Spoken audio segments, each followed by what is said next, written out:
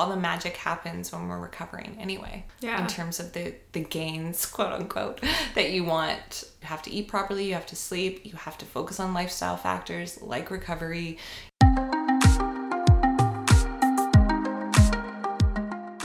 Welcome to How Do You Feel, a podcast with info and inspo to help you tune in to your fitness, nutrition, and mindset. I'm your host, Casey Zavaleta, and together we'll explore how we can optimize our physical and mental health so that we radiate positivity and happiness from the inside out.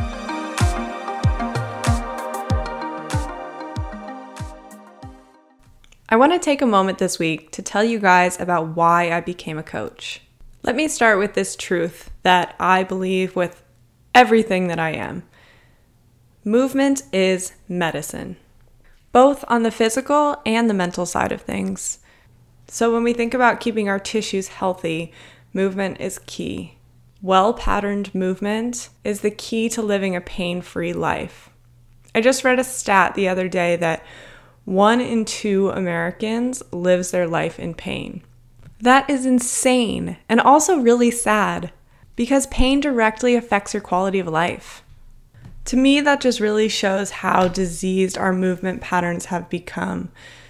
When you move properly, it keeps your body healthy. And I've seen this from all ages, all body types, all different kinds of people. On the mental side of things, movement is also so critical.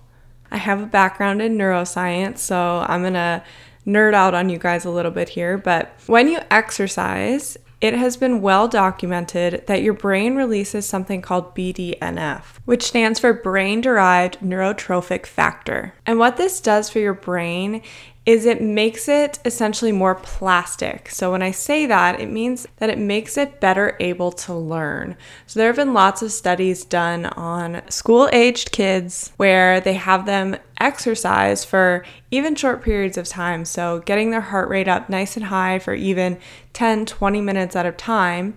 And they've shown that those kids are much better able to retain information and facts that they learn in school that day.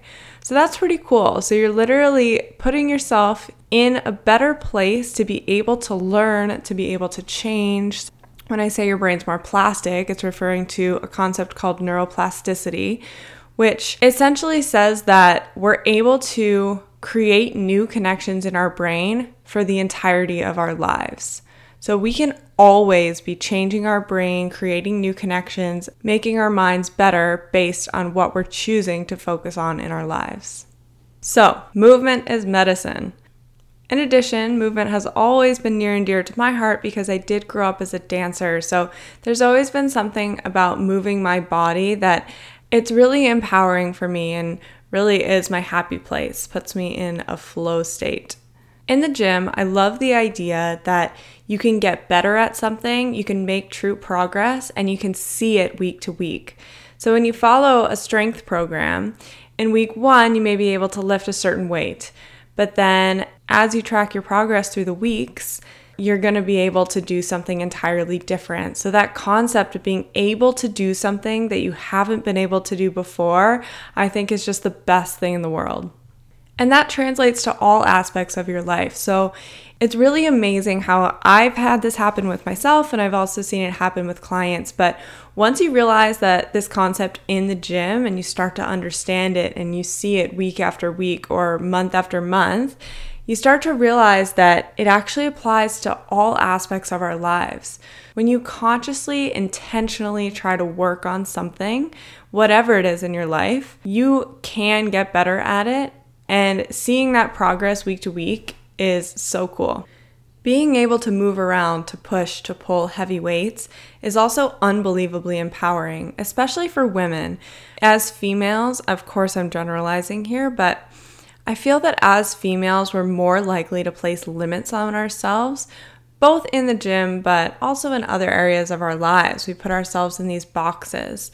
Through strength training, you can start to do things that you never thought that you were able to do before, and that's extremely empowering.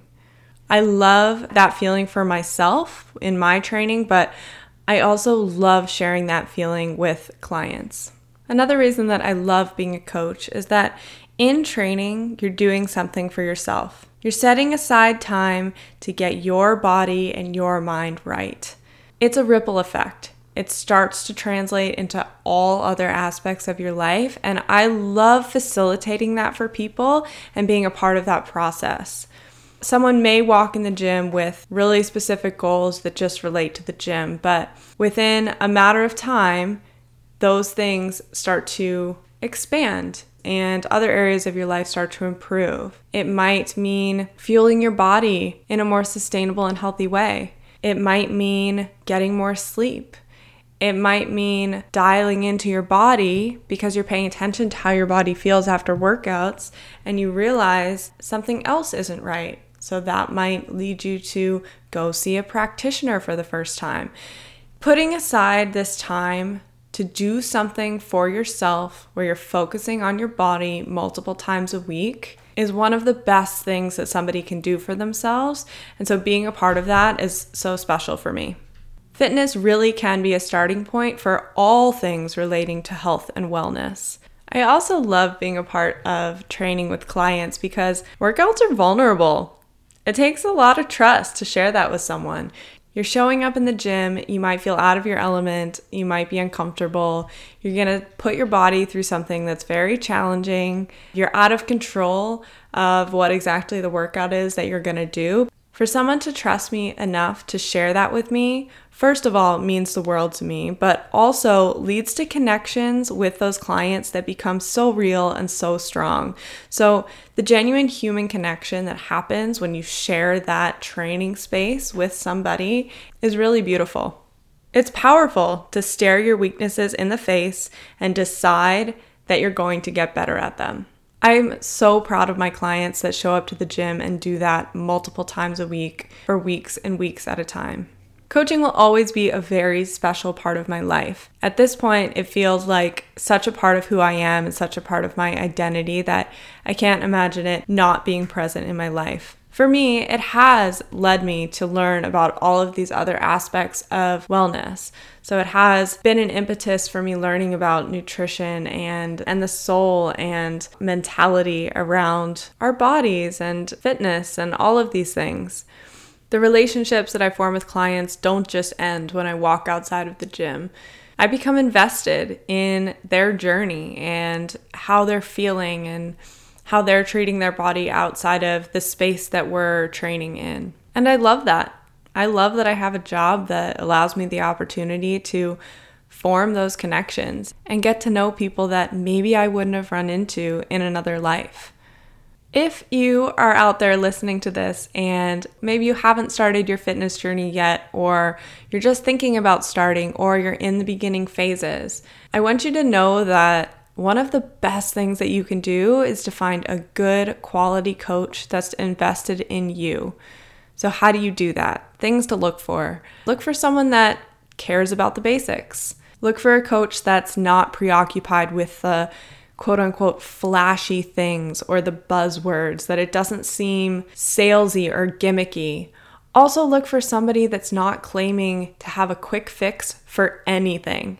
Because the reality is, when it comes to your body and when it comes to movement and making good changes for yourself, it does take time. Progress is relatively slow, but that's okay, because I think Elena told us this when she came on the podcast, but the slower the change, the more likely the changes are to stay. And that's what we're trying to do here. We're trying to make changes that are going to change the rest of your life.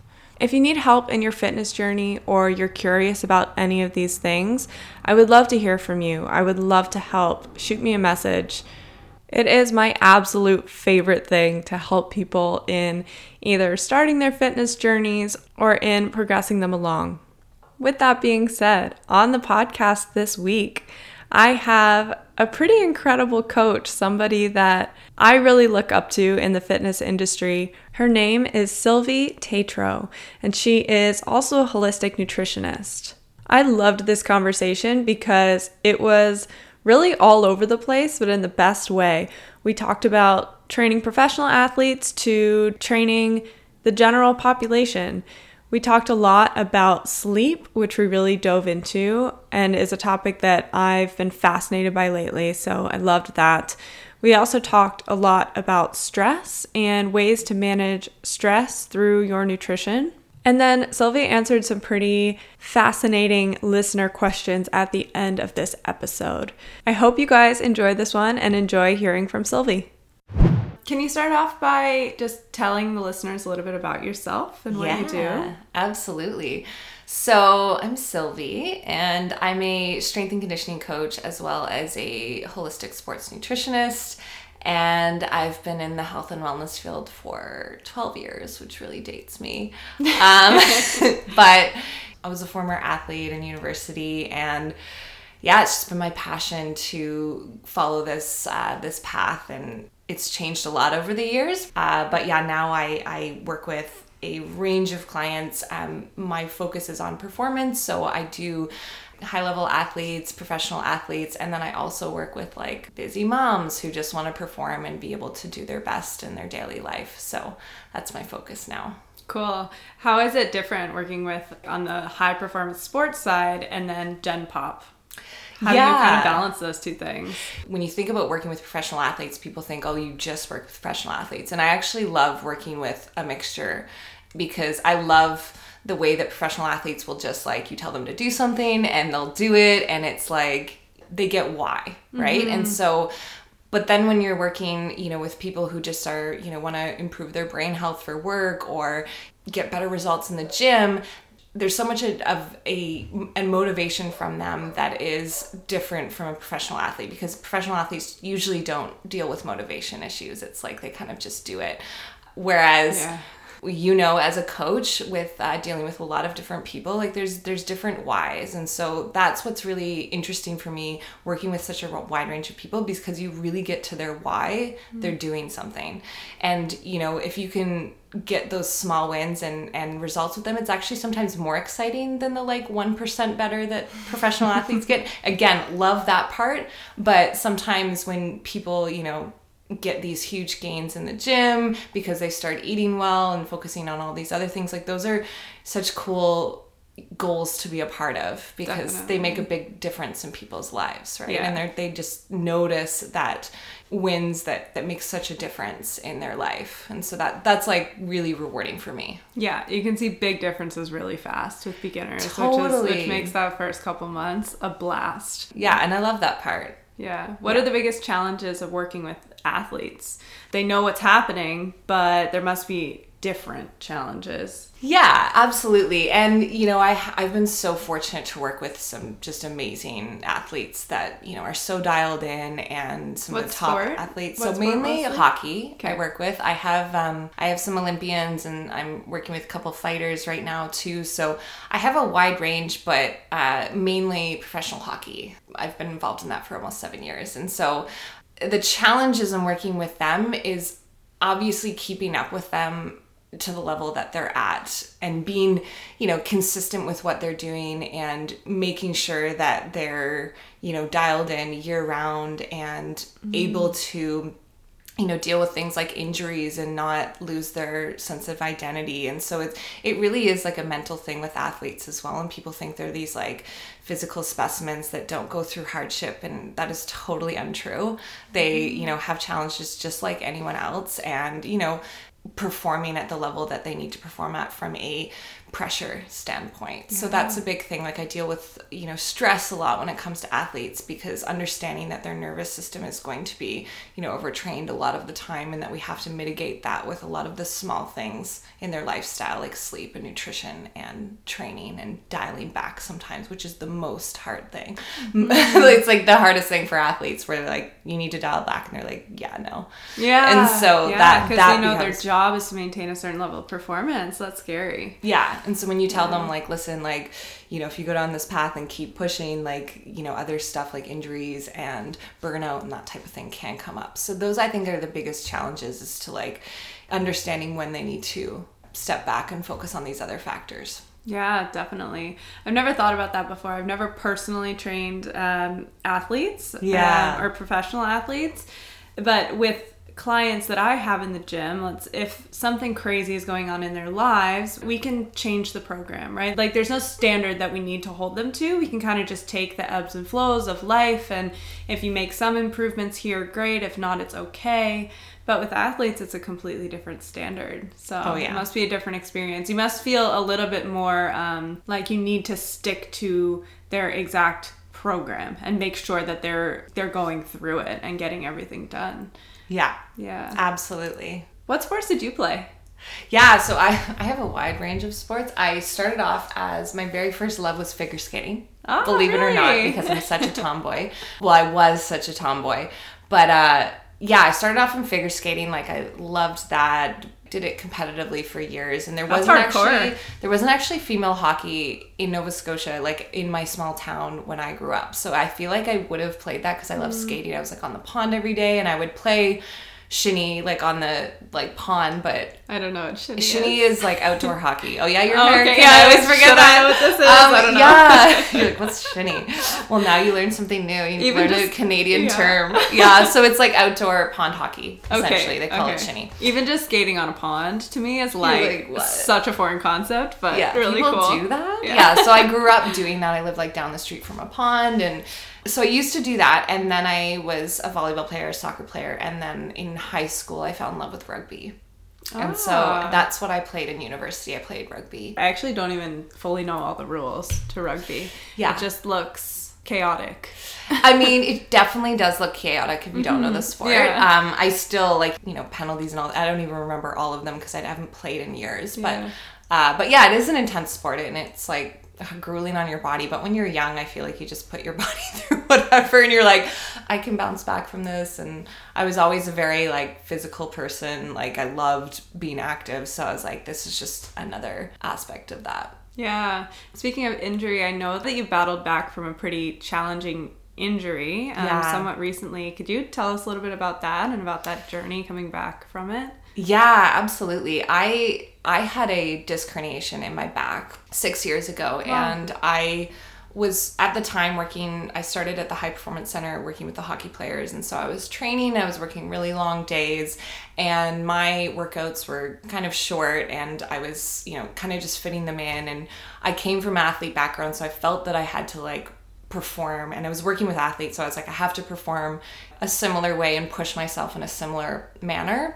And so I wasn't practicing what I was preaching, and I'd always kind of had back issues since I was a teenager, and there were just little things that came up. I one day was just not able to get out of bed. It got so bad that I couldn't get out of bed, and it was in the middle of the summer, which was our busiest off-season training. Oh geez. And I couldn't go to work for a month and a half, and I was in I couldn't walk. Well, what did you feel? Was it pain in your back? So I actually so disc herniations, what happens is a lot of the symptoms you'll get, so because the disc is pushing against your spine, is pushing against your nerve and your nerves in your lower back, what happens is I actually had severe sciatic pain, so it's pushing on my sciatic nerve, and I had severe sciatic pain down my legs. So a lot of the time, people will get what's called drop foot, and I actually, didn't have this part, but the nerve sensation goes all down your leg, and you actually can't control. And I actually have a lot of nerve damage still from that. But it was the most grueling thing I've ever gone through. And the biggest thing for me was it just taught me that I took my body for granted, because I was always active and I was always able to bounce back from injuries. I'm I'll just go through the injury protocol. And with this, it was you might need surgery. And I was in my 20s, and I'm I'm not getting surgery. That's crazy. How this major back surgery. Yeah. Wow. And I'm an active person, and I'm a strength coach, and I have all these tools. And I have these amazing, practitioners that were working with me at the time. And so fortunately I worked with a team of chiropractors and putting in all of the work myself, getting my strength back, and going back to not being able to do a glute bridge, and doing a glute bridge again, all of that stuff that I took for granted as an active strength coach. I had to retrain everything. And so my mindset around exercise and nutrition and recovery, I totally cleaned everything. I was in nutrition school at the time and cleaned up everything. Like I'm saying, like I went on full anti-inflammatory. I was like, nothing that's going to make this worse, because there's no way I'm getting surgery. So even though like the surgeon looked at my MRI and he's like, yeah, you're going to need surgery. So yeah, and knock on wood, it's 6 years later and I'm like way stronger and didn't have to get surgery, and so grateful for everyone who was supportive during that time. And I'm also, you know, grateful for putting in the work and like knowing that it was going to be a long road, and being like, because a lot of people, when they say, oh, like you have to get surgery, and you hear it from a professional, they'll just do it. Mm-hmm. But that's not always the solution. There's usually other ways, and I'm not saying that this is the case for everybody. This is my case, but for me, like I knew that I would put in the work outside of that to build my strength back up and like be mobile and be in a place of pain-free. Even though when you're in those moments, it seems like impossible to be pain-free. Because probably everything was painful. Everything. Wow. Yeah. So it was like pivotal moment in my life, because now I know, you know, I can relate to people who go through, and I work with athletes, so they all have major injuries, and the process that you go through in losing your identity. My identity was my body. Mm-hmm. Like I was a strength coach and I was an athlete, and I'm like, I'm so resilient. Like I can bounce back from anything. And then this happened and you're like, So humbling. So humbling. I was like, yeah, you know, my body is not as tough as I think it is. Wow. Yeah. Wow. So fast forward to now, do you still experience symptoms? You're saying no. You have maybe some nerve damage still, yeah, or? So I have like, just based on like what happened at the time, I have some like numbness in my shin still from, but it's not pain. Like I don't feel, it's just that the nerve was so damaged at that time, and that might always be the case. My back doesn't hurt, but it's a constant reminder of being cautious about my body and knowing when to step back. Like there's certain exercises that I thought I would never do again that I now do.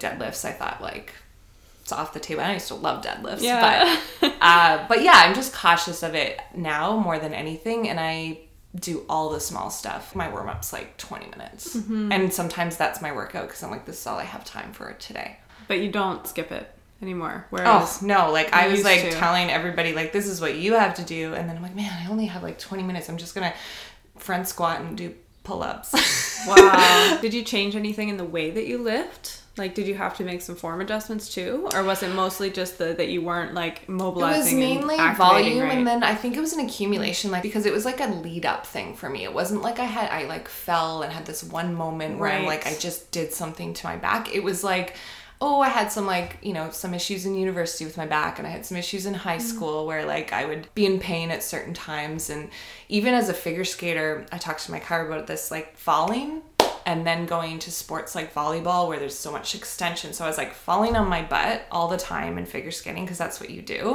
And then you go to like something like volleyball where you're extending all the time and then bending over, and then something like rugby where it's like full contact. And so again, like I could have done things back then, and just my symptoms didn't show up until later. I see. So cumulative effect. That's a lot of injuries. Like things start to break down, and then all of a sudden it's like, it's so true. That's why we're so concerned about how people move all the time. Totally. And on a daily basis, right? Yeah. It's not just that hour in the gym. How does it look? We're looking at movement patterns for that reason. Yeah, just watching someone pick something up, sometimes I'm like, you know, like just like those types of things in life where, you know, as movement specialists, you look at that all the time in everyday life. So yeah. Yeah, and you don't realize that those things do add up. Like I think that if I were to say something to someone like, oh, don't pick it up that way, like, oh, but I'm fine, I didn't feel anything. Okay, but do that times 1,000 over the course of the next year, and you might give yourself an injury. It's a lot of education. True. The accumulation thing is so key, and I think that was for sure my problem. Yeah, especially with, it sounds like how many sports you were doing, like how active you were. I mean, hours and hours a day from the time when you were young, right? Yeah. So yeah. So you're also in the nutrition side of things. Can you tell me a little bit about, well, I want to hear about your personal kind of like nutrition philosophy, and then also what you do with clients. My nutrition philosophy is very simple in the sense that I always make it individualized for the client. So whoever it is, one of the big rules that I have is that we're just listening to our own bodies and paying attention to what works and what doesn't work. So my approach is very performance-based because, again, I work with athletes. I try to shift the focus as much as possible. Even if, someone comes to me and they want to lose weight, we find performance goals out of that. So like, what does the weight loss actually mean to you? Does it mean you can move better in the gym? Does it mean that you can play with your, kids and have more energy? What does that actually mean? So what are some of the reasons that you find? Like, let's say somebody does come in with a weight loss goal, and then you start asking more questions. What sorts of things do you tend to find? It comes down to that individual why, but I feel like a lot of the time, it is to increase energy. It is to, be able to show up and perform at their job or whatever they're passionate about in a strong way. Because, strength, obviously it's physical, but it's also so much mental and emotional. For example, I had a client recently who, this is one of my favorites because she came in and she was really stressed about this 10 pounds that she had built up. And that was what we talked about originally. And then, through coaching and through really getting to know, what the underlying reasons, it was she wanted to be able to feel lighter, to be able to do a pull-up. And then she also wanted to get back to jiu-jitsu, which she had done, which made her feel strong and made her feel powerful, and that she could not feel injured when she came off the mat or inflamed when she was doing those types of activities that require your body to go through a lot. So just those little wins were so awesome because she's just a warrior who always focused on strength training, but not the in-between lifestyle stuff. And then once she focused on that, everything in the strength training and activity world it boosted for her. Such a shift from let's just look at certain numbers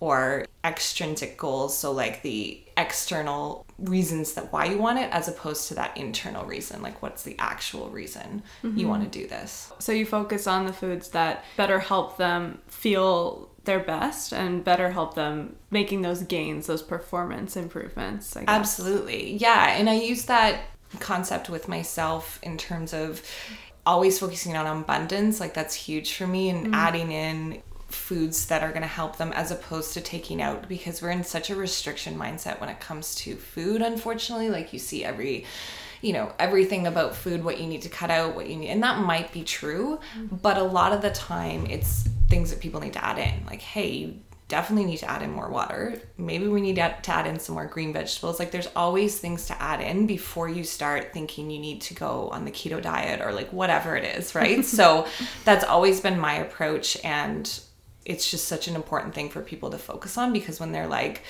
when they might have to go on a, semi-restrictive plan because they have some inflammation or things going on, they can still focus on the foods that they can have. It's just a very negative place to be.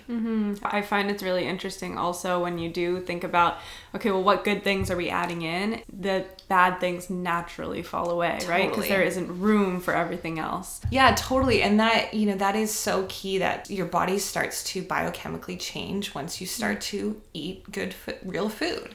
It's so hard to think about in the beginning if you do have all these habits and cravings and things going on. But, I have clients that just have these clicks where they're hey, I actually haven't had that craving in a while, and I don't feel like I need to have this every day, because their energy's up and they feel good once they're supporting their body from a nutrition perspective. It takes time and work, but it also, once you get that, you don't want to stop. What's the best part about working on the nutrition side of things? I get so pumped about food and people's results because, to be honest, it is the hardest part about health and wellness. I totally think. Is, isn't it? You make so many choices a day. There's so many conflicting views. There's underlying emotional reasons with food. The list goes on in the challenges we have with food, and we all have them. Even as a nutritionist who's been in this, I work with a lot of males, and we all have quote unquote body image issues, regardless of who you are. If you have a body, you have issues, and it takes time to deal with this stuff. And a lot of those issues come back to food and knowing how to fuel your body properly. So the reward of just knowing that people put the work in and that are willing to put the work in, because it's not a short-term fix. Like no short-term diet really works in the long run. It's that consistency and truly changing habits and behavior that makes a difference. It's not the, like, I went on this amazing, whatever diet for 6 weeks and I lost weight, but great. You hated eating salads and you were stressed about it, so it's not really that beneficial for you. Right. Totally. And it's never going to be sustainable. Yeah. Exactly. Yeah. And you want people to live and feel like what they're doing is sustainable and they could do it for a long time. Yeah. And it's not going to feel like this restrictive plan where you hate doing it. Right. Because that's not life. No. That'll never serve you in the end. No. I'm curious in how your training personally has evolved over the years. I was very, again, athlete focused. So I did like a lot of traditional Olympic lifting. My background is strength and conditioning. So I did CSCS. So it was very like, this is like the way that you have to do it. And then after I did my CSCS, I actually went and worked in like a traditional gym, did that for a bit. And like a commercial gym, you mean? Yeah. Like commercial gym, like Extreme Fitness. Ended up managing like the trainers there and everything, and I saw like everything when it came to training, and I tried everything. It was like, if I'm going to be in those settings, I have to change. So my training specifically, like, I think the biggest things that has changed is I don't push my body to being absolutely torn down and beat up and feel like that's what I need to do in order to get a good workout. And I think, I still train really hard. I still lift heavy weight. I still do all of those things, but I've really tried to take my ego out of strength training as much as possible. And of course it's still there. And of course you're still going to be like, man, I'm so strong right now and I'm like killing it and all these things. And there's lifts now that I'm doing that I'm stronger than I was in my early 20s. So it's just a process, and I think taking your ego out of it has made a big difference for me personally, because it's like, why am I doing this? Am I doing this for other people, or am I doing this for myself because I want to feel strong? And so, I focus on exercises that I love and that are going to make me feel strong, and I actually get my partner Adrian to program for me, because I will do the same front squats and pull-ups all the time. Like, I have the knowledge, and my workout partner is also an amazing strength coach, and she has the knowledge too, but we just love having a coach. And as coaches, we need coaches. Like, I've always had coaches, and I'm always getting feedback on my form, and I'm always cautious of how my body feels and like ready to shut it down or take a rest day if I need to take a rest day, which my mindset when I was younger would be like, rest days, like who takes those? Like, and so that push harder, do more attitude, like I've definitely switched that to like, hey, my body needs rest today, or maybe I just want to do like a little bit of movement and mobility and listen to what my nervous system is saying. And your body will tell you if it's exhausted. It will tell you if it's ready to push hard. Like, I think those things I've learned, key performance indicators, those are the ones to pay attention to, like when to push and when to pull back. And a conversation I'm constantly having with clients, because everyone wants to do more. And like, what about this HIIT class and that? And I'm like, well, do you need to do 2 a days? Probably not. Because people don't understand that exercise is stress. It's a good stress, and you can get all these physical adaptations from it, but it also is stress. So when we have stress and we have this like sympathetic nervous system overdrive, which is what happens and how we get these changes, we also need the parasympathetic stuff. So that's rest, digest, recover, rejuvenate. And so that's my biggest focus, is that balance between like your nervous system runs your show. Like, it's going to tell you whether you need to shut it down or if you can push hard, because we're always going to have that. Yeah. A lot of people get addicted to being sore and being run down, because it's almost like, I guess, feedback that they worked hard enough. Yeah. Could you just speak a little bit to the concept that soreness doesn't equal effective necessarily? Yeah, actually, it's so funny. I just had this conversation with Jamie today, because for my birthday, we did a ton of reps. And I'll date myself. So I turned 34 yesterday, and so we were like, we're gonna do 34 reps of everything, like as in like a birthday workout. And it seemed like a good idea at the time, and then I'm like, oh my god, I'm so old, and this is so many reps. I mean, old in like the best way, because I feel amazing, and age is so not, it's a mindset in my opinion, but it's a lot of reps. And so we were like talking about how we hardly ever get sore anymore, even though we're like pushing heavy weight, again, training really hard and training to failure in certain lifts and that type of thing. But our bodies are way more adapted to it. And so today we were sore because that was a different adaptation that we're not used to. And that's the thing. People think they need to push so hard to get results, when really that's just not how your body works. And a lot of the time, like especially for women, because our hormonal systems are so sensitive to this, if you're pushing hard, your body will actually resist you, losing weight sometimes, or whatever, or like whatever it is that your goal is, building muscle, leaning out, quote unquote, that's just building muscle and burning fat. But in general, your body will resist that if you're really stressed, right? So, the strength aspect is so important too, because you can't get stronger if you're pushing to your limits with these like really intense workouts all the time. Soreness does not equal progression. It's just not how our bodies work. I think one of the most eye-opening things for me was when I changed from training pretty much 7 days a week, maybe 6, like maybe I'd take a rest day, but it was dependent on my schedule, not on me just saying I need to take a rest day.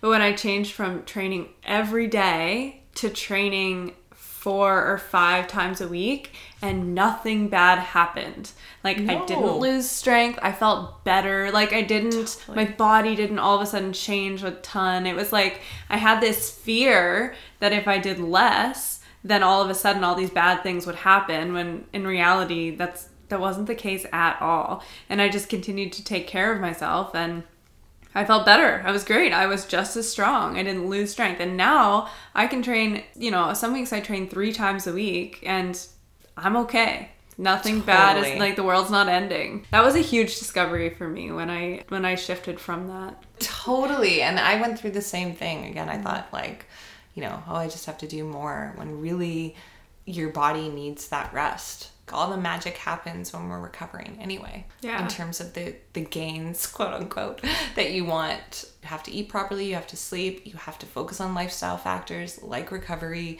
whether it's like cold therapy or treatment or whatever, and foam rolling in between, like whatever it is that, works for you and you feel good and feel like you're recovered for the next session, like that stuff. You have to train hard, but also you have to recover even harder, because you have so many more hours where you're recovering from your workout than your actual workout. Yeah, it's so true. What do you do to keep your body recovered? I love foam rolling and mobility work, so I'll do like usually a little bit of morning session for that. I have like my key things that I do for back and shoulder mobility and that type of thing. And then I also respond really well to acupuncture and chiropractic care. I have a couple amazing people who I work with for that. And then in terms of nutrition, my big focus, I have like a checklist that I get all my clients and myself to follow. And it's just making sure that you have quality protein, that you're getting fiber with each meal, color, so like a ton of vegetables, and healthy fats. So I just like focus on very simple strategies that way.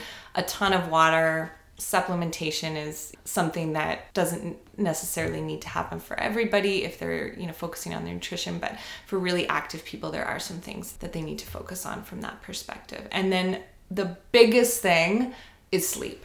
I have made that such a priority, in my recovery journey, because I'm not a great sleeper. I've had like a history of light sleeping and, like sleep quality historically isn't great. Really? Yeah. So I've always had that issue. Like it was just always a thing, and I've really focused on it. I've done like a lot of different research on like sleep strategies. I have a whole like evening routine that I go through and it's made a world of a difference. So sleep is like the number one thing that I'll look at for people if they're like feeling that their body's out of whack. What are the things that you do to make sure that your sleep quality is good? Get super nerdy here, but yep, go for it, please. So I'm fascinated by sleep lately, so that's why good. So I have some book recommendations for you on that then. Cool. One of them's called Why We Sleep, and then the other one's called The Circadian Code. Those ones are amazing. And then Arianna Huffington has an amazing book on sleep as well. So those are like 3 like Bible books that I dove into, and I've kind of taken from each in terms of like my own strategy. Cool. But my number one thing is powering down. So like usually 7:30, 8 p.m. screens are like not a thing for me. Wow, that's awesome. And it's tough, and sometimes I watch Netflix and I'll put my blue light glasses on. But do you have the really cute orange ones? Oh yeah, I have like the nerdiest one. And now there's like, okay, I got these things like 2 or 3 years ago when they were not cool, and I ordered them off of Amazon, and they're so nerdy. Yeah. And now they have like the cutest ones. People are like, look at my nice. I'm like, mine do not look like that. Yeah. They're so nerdy. So blue light glasses, and so I'll like, you know, again, if I have to look at screens where I'm doing like an Instagram post and it's like later, like because I wanted to post it later, I will like put my glasses on and be conscious of that. And then I have like a whole recovery, sort of like sometimes I'll take an Epsom salt bath. Mm. So Epsom salt, because of the magnesium content, will help like muscles recover for the next day. So that's huge. And then I will read fiction before bed. So a lot of the time, what I used to do is I used to read, because I read all the time, and I'm usually business, nutrition books, like any sort of personal development. I'm like, I just nerd out on all the time. I started to read fiction before bed because my brain was like constantly going still, and I needed something to like shut down. A lot of the time it's Harry Potter. Yes. I will admit, I also listen to Harry Potter on audiobook before bed. Yeah. Wow. And it's like this British guy. Which one are you on? Order of the Phoenix. Nice. Yeah. I read all of them multiple. I was such a Harry Potter nerd. I read all of them multiple times when I was younger. And then I stopped eating. Throughout the week, it's like always 7 p.m. I'll stop eating. Mm-hmm. That's made a huge difference before, because I found that like even if I was like training at nighttime, I would eat really late and then I wouldn't be able to fall asleep. And so the book that I kind of follow for that is called The Circadian Code, and it goes through all of like our internal clock that is our sleep wake cycle, and like when we should be eating and when we should be resting, and focusing on just rejuvenation and resetting our digestive system, resetting everything. So our internal clock needs that on a daily basis. So those are like the biggest things that I focus on. I mean, I could go on, but those are like like every night I really try to focus on that. The other thing I do is I make like my to-do list and write out what I need to do for the next day.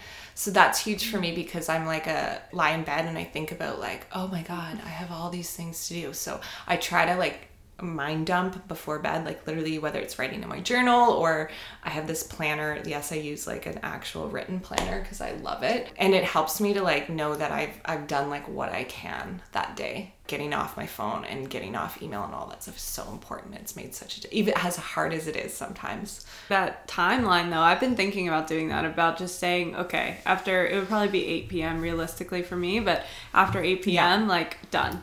Airplane mode, like maybe I'll watch a show with totally my if husband, you want to like and I think that's a way of like unwinding too, like whether it's like listening to Harry Potter or watching Netflix. Like I also love Netflix and I watch that, but you do need that time to like reset, especially in our industry. Like you can constantly be going and doing you can find a way to be busy all the time. The food one late is an interesting one as well. That's something that I've just realized makes a big difference, because there were a couple of nights when I did everything else right, and for some reason I couldn't fall asleep, and then I woke up not feeling very well rested, and that was actually the only thing that I could point to, is that I had dinner at 9 p.m. Too late. Yeah. For the most part, like if I'm in my routine, I try to shut it down. Right. And it actually like has helped so much with like controlling hunger and being able to go like the next day and have that consistency in my meals and decrease in cravings, all of that. So that book was awesome. I recommend it. Awesome. Yeah, I'll have to check those out for sure. Yeah. One big thing that I've been thinking about and talking about a lot personally and then with my clients is stress. You know, as you alluded to, we're always in this like sympathetic go mode. I think our stress is high even when we think we're managing it and we don't realize it. You talked a little bit about the concept of managing stress through nutrition and through what you're eating. Could you just tell us a little bit about that concept? This is one of my favorite topics. So good. I love this topic because it is something that is so important for everybody. Stress is going to happen regardless. And I actually don't think there is a way to manage stress, quote unquote. I think you can build up a resiliency to it. So it's not that you're like, oh, okay, like I manage my stress really well. No, I'm just resilient and I'm able to bounce back from stressful situations in a healthy way. We focus on like, oh, we need to decrease stress or limit. That's not a thing. It's going to be there. You know, yes, you can react differently to it and you can change your situation to deal with it better. And so that's the big thing that I try to stress is making sure that, we're building up resiliency. So resiliency is essentially just being able to go through hardship and come back stronger. Building up that resiliency is so important when it comes to nutrition perspective. So the big things that I notice, like when I go through stressful situations or times, I'll start to have more cravings, usually of sweet things. I'll run to stimulants like more coffee. My sleep will be disturbed. I'll notice all these little things. I'll be having these waves of hunger and cravings that come throughout the day. So for nutrition, the big thing is to be aware of it. Number one, okay, I'm going through a stressful time. Like I'm craving more things. I'm relying on stimulants. So those are the big things to be like, aha, right away, I should, try to decrease those because they're going to add to the stress. Unfortunately, like a lot of the time, if we think that it's decreasing it, it's actually adding to it. Especially with stimulants. Exactly. Yikes. Like whether it's wine or chocolate or coffee or whatever your vice is that you want to deal with stress. And then managing it in a way of, again, the abundance piece. So things really high in B vitamins I focus on. So like a lot of dark leafy greens, beans, legumes, nuts, seeds, those types of things, which are really high in B vitamins to help mitigate the stress a little bit more. I focus a lot on magnesium-rich foods. So magnesium is so important for our nervous system and stress because it helps us to get into more of a parasympathetic state. So I mentioned like the rest, digest, recover, rejuvenate. So it helps us to do that. Magnesium is a very important mineral for athletes because it helps with muscle contraction and relaxation. So it's so important for them, but it's so important for everyone dealing with any type of stress, which again is all of us. So magnesium rich foods are incredibly important, and even like dark chocolate does have a high magnesium rate. So even if you're having like a little bit of that to deal with like a sweet craving, but also help to mitigate it and not feel like you're super restricted. If you're, having like 3 chocolate bars a day and that becomes a problem. But magnesium is such a big one. And then I focus on a lot of amino acids as well. So like making sure that people are getting adequate protein so that they're feeling satiated, their energy is a little bit more sustainable throughout the day. And so those are the big go-tos for me. And then trying to, again, acknowledge the cravings, acknowledge the stressful period, and deal with it in a sustainable way that doesn't feel overwhelming. You need to focus on those rejuvenation practices. That's a conversation that I have with clients as well. You're in this high stress mode. There's no reason that we need to be hitting this exact, like your normal workout. We shouldn't expect that of you. So I often dial it back in those situations.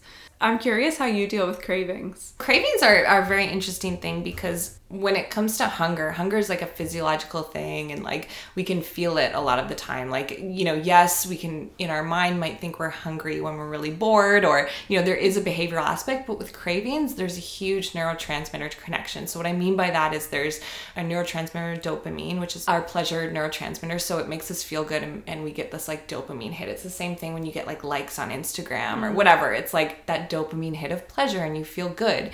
The big thing that I focus on with cravings is, again, like acknowledging when it's happening, why it's happening. Is it the same time every day? Is it a habit thing? Is it behavior? Are you with the same friend that always has that like banana bread or whatever it is? So acknowledging where it comes from in the beginning, and then using a behavior habit switch to reroute the pattern. So for me, I'll use myself as an example. So when I was in a very stressful job managing 20 trainers downtown Toronto, every day at like 3:00, because I was like so stressed, I would go out and I would get like a extra large coffee at 3 p.m. and like get banana bread from Starbucks. It didn't feel like me. I felt like totally off, but I like needed that like stress relief I felt that I needed that stress relief. So the craving, yes, it was like a sugar thing, but it was more so just changing my behavior. So what I started to do instead is I started to go for a walk. And although there's a Starbucks on every corner, I just really tried to focus on like, I need this time to mentally change my pattern here, because it's like clearly there's a direct pattern between my behavior and what I'm craving, quote unquote. Everyone's different, and it can come down to lack of sleep, overly stressed. Again, that those are very highly connected with cravings. So how I deal with it is get them to really focus on things like the checklist. Like, okay, did you have protein at breakfast? If you just had, a ton of oatmeal, then you might even have more sugar cravings throughout the day because your blood sugar is already high and you're having waves, even if you had quote unquote a health food. Right? So people get very confused about even just like incorporating the different macronutrients into their diet. So I'll look at like the full picture of what they're eating and then be like, okay, this is probably why the craving is coming up, is because you've been having these little bits of sugar or these little bits of salt or whatever it is that's making you crave more of it. Have you read The Power of Habit? Yeah. That's a great book. It is. The way that you're explaining, realizing like the trigger and then inserting something else as your action or as the thing that you do is. And I think it's important too, like, we're all going to have cravings. We're all going to have things that we indulge in. I also like this from habit trainer James Clear. I don't know if you know who he is, but he's awesome. And he has like a similar approach to the Power of Habit. But his thing is like, don't miss twice. For instance, like a workout or whatever it is, like, even if it's just movement, creating a habit is just doing something consistently over time. That's all it is. Yeah. Right. And then it just becomes automatic. And that's what, again, that behavior and habit comes from. So his thing is like, okay, if you have like the chocolate and whatever, like no judgment, it happened, let's move on, have a really nutritious dinner if that happened at 3 p.m. or whatever it is. So just rerouting and making sure that like, okay, that happened, let's move on. So don't miss twice. And I absolutely love that, because it couldn't be more true when it comes to like habits and consistency. Definitely. That's how we get results is what we do every day, not what we do every once in a while. For sure. And people are like, oh my God, I had that one piece of chocolate cake like last month. And I'm like, well, that's really not going to be the thing that like made you. Yeah, exactly. Like, it's the consistency every single day that's the important part. I have a couple of listener questions. Oh, yeah. That I want to ask to kind of round out this hour. Yeah. How do you sort through the hype or the trends to figure out what is actually true? Yeah, that's a great question. I know. Oh my gosh.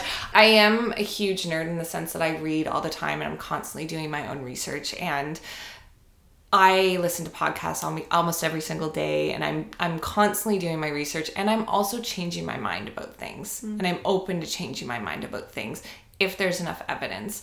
So my big thing is I try it on myself. Like a lot of the time I'll be like, okay, like I'm going to try this out to see how I feel off of it, and do a ton of research. So read. So even if it's something like the keto diet, like I've versed myself in that because I am asked about it daily. I'm sure. Yeah, all the time. So, and have I done the keto diet with a client? Absolutely. He had epilepsy, and it was like very much connected to a neurological disorder. The research was all there for something like that, and it was extreme. The actual origin of the diet. Do I do it for fat loss clients? No. Because again, I just don't feel that there's enough research, and I don't feel that you need to be that restrictive in order to get, results. That being said, that client that had epilepsy issue, like it was clearly affecting his life in a negative way, and he had young kids and all these things. So it's like, it's an extreme situation and an extreme diet where it made sense in that. And now he does a modified version where it's way more sustainable. But my point is that I versed myself in that so much because I'm going to get asked about it anyway. I make sure that I look to the people that I look up to in the field, and whether they've tried it clinically with their clients. And anecdotally, I try it with people all the time. So I'm like, okay, this worked for my clients. Then I know that regardless of what the research is saying, sometimes it's worth just getting in there and trying it with your clients. So nutrition research is the hardest research out there because it actually takes like 17 years. This is a fact. It takes 17 years to actually prove a nutrition principle, like of research. So why is that? Just because we can't do like clinical trials on people. A lot of the time they're animal studies. And so, even a lot of the keto research, like all of that, they're all animal studies. Like our gut microbiome, we are so new in all of that information, but we know enough, clinically we know enough about it that probiotics are going to help us, and that, we need to support our gut microbiome to have good brain health. Like these are connections that we've made, but it's still not proven in a lot of research. So it takes such a long time to prove something in nutrition that you have to kind of just like play around with it a bit and see what works for you, and then anecdotally like work with your clients in coming up with a plan that they see results with and using that as research. So I've been fortunate to be in the field for a while now that I have my own kind of like studies, because they're my clients, and not that I want to talk about my clients as studies, but like it's always giving me feedback, because everyone's different and no one has the same plan and no one has the same body. So it's so individualized. And so yes, it's important to do your research, but also it's important to listen to what's working for you as a coach. When and why should you incorporate supplements? So I get asked this question a lot, and because I work with a lot of professional athletes, I do use a lot of supplementation when it's necessary, and only if they have a good diet and great habits with that in terms of a lifestyle first. So if I get a brand new athlete and they're asking me about like creatine, and they're asking me about like protein powder and all these different things, I'm gonna be like, whoa, hold up. Like, let's start with getting you such a solid base in your habits and get you consistent with that first. So I always focus on food first, and especially with like, the average person who, is just training and wants to do better, and like heard that this supplement's great for this and this is great for this, and you can get overwhelmed with the amount of information out there when it comes to supplementation. So I always make sure that I am getting them on a consistent plan for nutrition first. And then I say, let's add in these things. Like, you could really benefit from a probiotic. Now that we've done all this work, you could benefit to boost your gut health in these ways.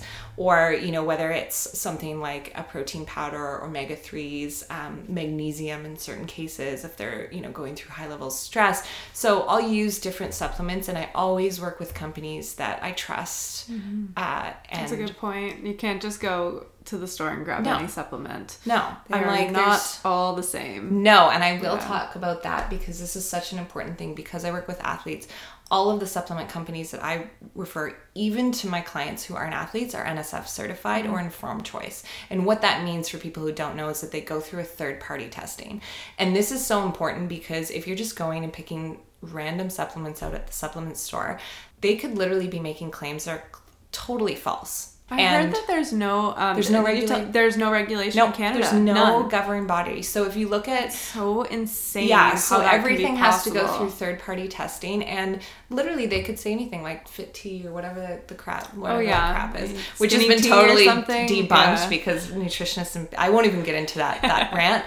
But like, again, like making all these claims, getting celebrity influencers to talk about how that's how they got their abs. There's so much crap out there when it comes to the supplement industry that I only work with people who have gone through the third-party testing, who I would recommend for athletes. If athletes get tested, it's on me. Mm-hmm. I'm responsible for that. I will tell the story. There's a plant-based company that claimed to be completely plant-based, and then they got tested, and there were a ton of animal products. No way. Vegans were taking this. My gosh. And so that's an extreme example, but it happens, and it will always cost more if it's better quality. Be informed. If you don't know anything about it, or you're just going to the store and taking random ones, like, just don't take them. Okay, for my final question, I ask everybody this. Yeah. But what makes you excited to get out of bed in the morning? What makes me excited is the work that I'm doing and the connections that I have with the people that I've been fortunate to be around. They really light me up to continue to do what I do. So although I'm an introvert and I love to be on my own, like, I love seeing people get the results that they're looking for, and to feel healthy and alive and like they're performing and like they're better than the day before. So that's my huge thing, is always making an effort to be better than the day before. If I can have just like the little bit of impact on that, that's so awesome. How can listeners connect with you if they want to know more, if they want to listen to your podcast, which has been a big inspiration of me starting mine. So thanks for that. Yeah.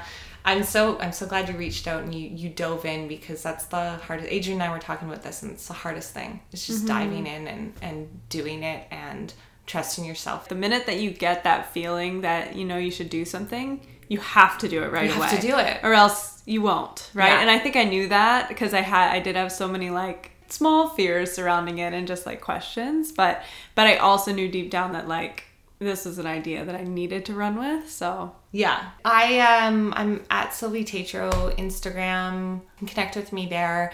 Email and my website I am very active on as well. So my email is through my Instagram, and then the podcast is Championship Lifestyle. And I run that with my partner, Adrian. So we're always open to guest suggestions, and we break down a topic of health and wellness every Friday. So we always want feedback on that. Thank you so much. Thank you. Awesome. I'm so pumped for you. This is awesome. Thanks so much for listening to another episode of How Do You Feel? Remember, we release a new episode every Monday morning. You can catch up with me and stay up to date on everything at Casey M. Zav on Instagram. Please subscribe, rate, and review. This is a new show, so a little review really goes a long way. Thanks so much, guys. Get out there and do something that makes you feel good today.